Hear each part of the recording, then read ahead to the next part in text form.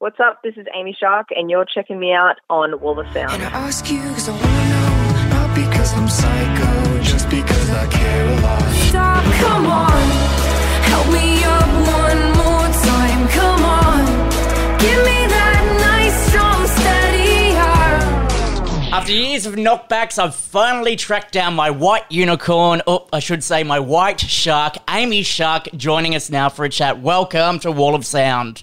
Hello, Brownie Brown. How are you? Not too shabby. How are you? You know, life's pretty bloody good right now, if you know, all accounts of what we're seeing online and everything. It is good, yeah. It's nice to sort of be busy again and put some new music out. So, yeah, it's been busy, but like you said, I don't really want to complain about being busy. So, yeah, it's good. Exactly. Embrace what's happening, especially with 2020, like stalling and ruining almost anything and everything out there. But from there, you've had some incredible opportunities this year. Obviously putting out the release of your very first single. You've now teamed up with Travis Barker. I mean, like, what else can possibly 2020 throw at you that's this bad? It sounds pretty good when you say it like that. Exactly. But, yeah, I guess it's just, really early on in the year, we all just had to make peace with the fact that whatever we had planned this year, like every artist kind of just had to sit down and reassess everything, which, it's a bit of a kick in the guts at the start. But then I think, when everyone noticed how sick the world was in so many different ways, it was kind of okay to do that. And I got the chance to really sort of zone in on this next album, and I didn't really have that time up my sleeve for Love Monster. So, it was, in a way, it was good to just have, the pressure off to have release dates and all that stuff. It was just out the window. So, yeah, I could really sit with it and make it everything that I wanted it to be. So, yeah, it's not all that bad.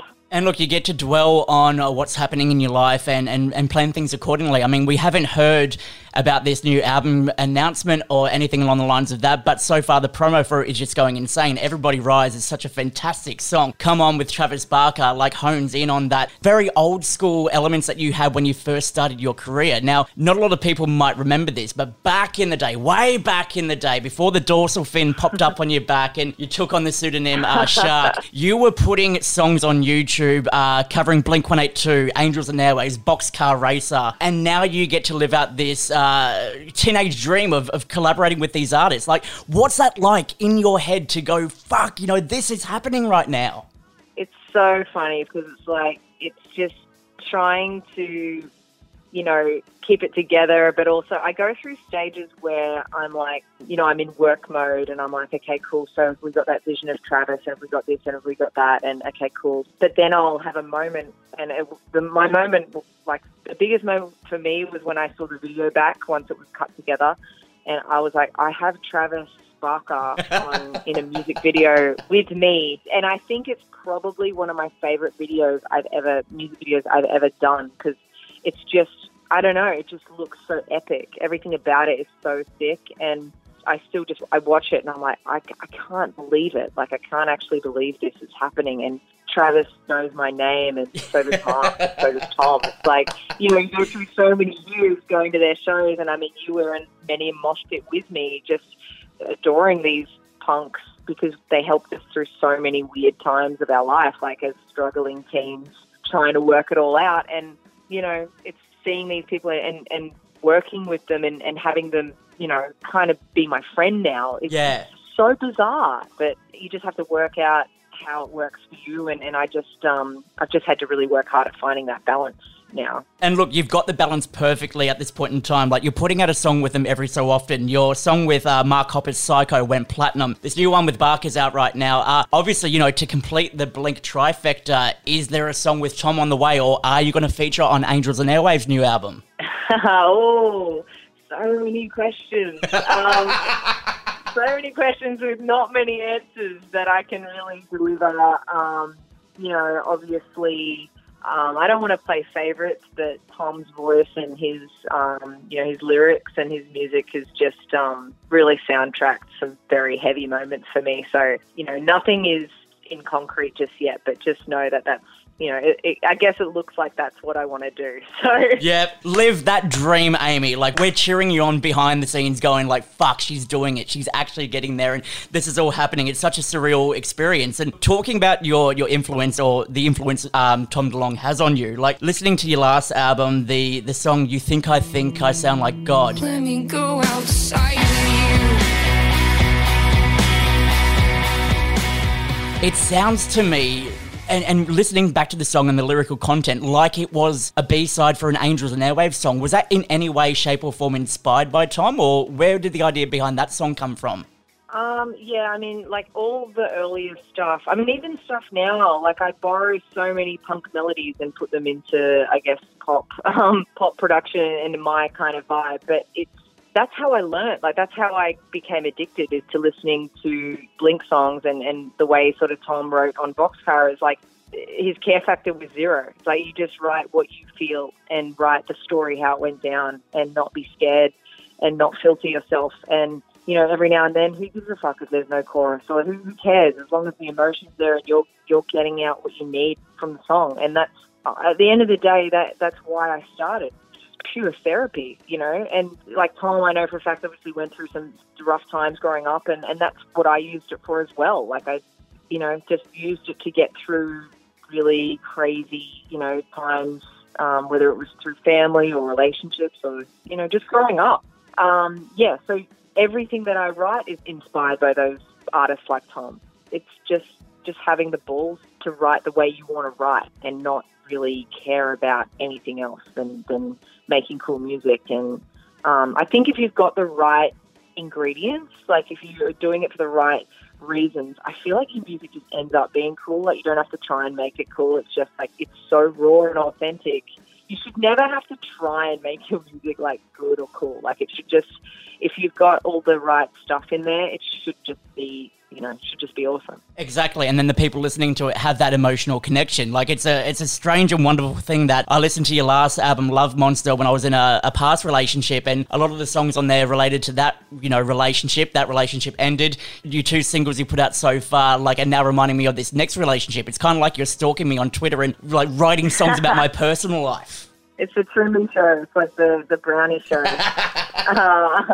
Oh, that's good. I'm glad. I mean, that's what it's for. It's for, that's what I loved about songs when I was growing up, is I felt like this person knows who I am because they're writing these songs that I'm connecting with. So it's cool that I'm doing that now. Well, look, I wanted to do this interview for so long to explain to the alternative heavy music scene that, you've been ingrained in this scene for so long. Like, you grew up with the likes of Linkin Park, Limp Bizkit, Korn, Nu Metal, going to those shows, and obviously, the Blink factor and all of that. Will we ever see you return to, like, a pop-punk kind of sound? I mean, I'm never going to say no. I guess secretly deep down, I'm waiting for, like, some band to say, hey, do you want to, like, do a record with us and, like, sing on it? Like, I don't think it'd be Amy Shark, but I think, I don't know, maybe I'd dabble, like, dip my feet into some other project with another band or whatever. I think deep down what I really love to do is I'd love to work and maybe executive produce a band, like a punk band. And I think that would be a lot of fun. So we will see. Well, hook up with Skyway from the Gold Coast as well. I mean, we're all connected because we're all from the Gold Coast. We all went to Southport High. So, just bring it all in and bring it part of the family again. Yeah. There's so many cool bands that are around at the moment. And Shane, my partner's just started a management company called Ragemore. So he's like looking around and we've got some exciting sort of artists, I guess, that he's looking at, and I'm just excited to be involved in the songwriting process and the album creation for just up and coming artists and bands. I think it's going to be really fun. And that's good for anyone who doubts Shane. He's backed you since day one, so he's obviously credible in some way, shape, or form. Very credible, yeah. All right, so what's happening next? Obviously, the album announcement is still to come. No tours as of yet. Just enjoying a bit of a wind down for 2020, you could say.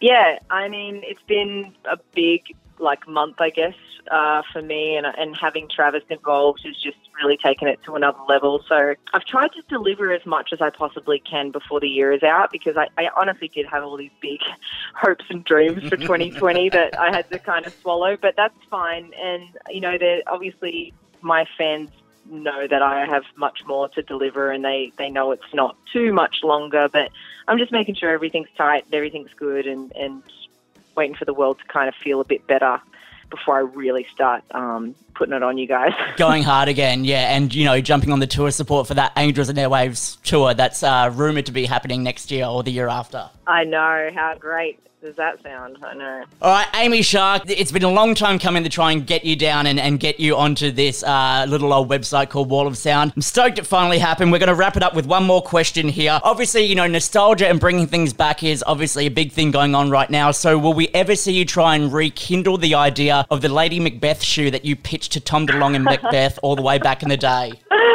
Oh, who knows? Anything's possible. I mean, that could be a real game changer. I don't know. Maybe that's where the money is. Like, we'll see. I still stand by my idea, and I still think it's a very strong shoe idea. I don't know. We'll see. Look, rebrands, relaunches, and Amy Shark just continuing to dominate around the world. Amy, it's been a pleasure. Thank you so much. Thanks, Brownie. And well done to you too. It's such a great sort of thing you've built here with Wall of Sound, so I'm stoked for you. Well done. Wall of Sound.